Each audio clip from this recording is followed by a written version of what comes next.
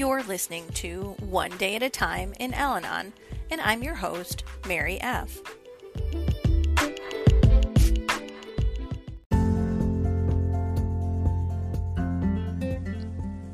July 15th, page 197.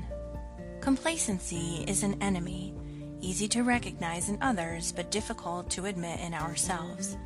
It is rarely listed among the major human faults, yet it can hinder us in every form of personal growth. Complacency simply means being sure we're right, taking it for granted that our view couldn't possibly be wrong. It means judging others by what we think is right.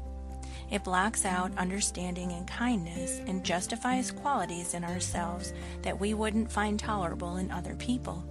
Smug complacency is often the root of family dissension. Today's reminder: let me not be quite sure that my thinking is always correct.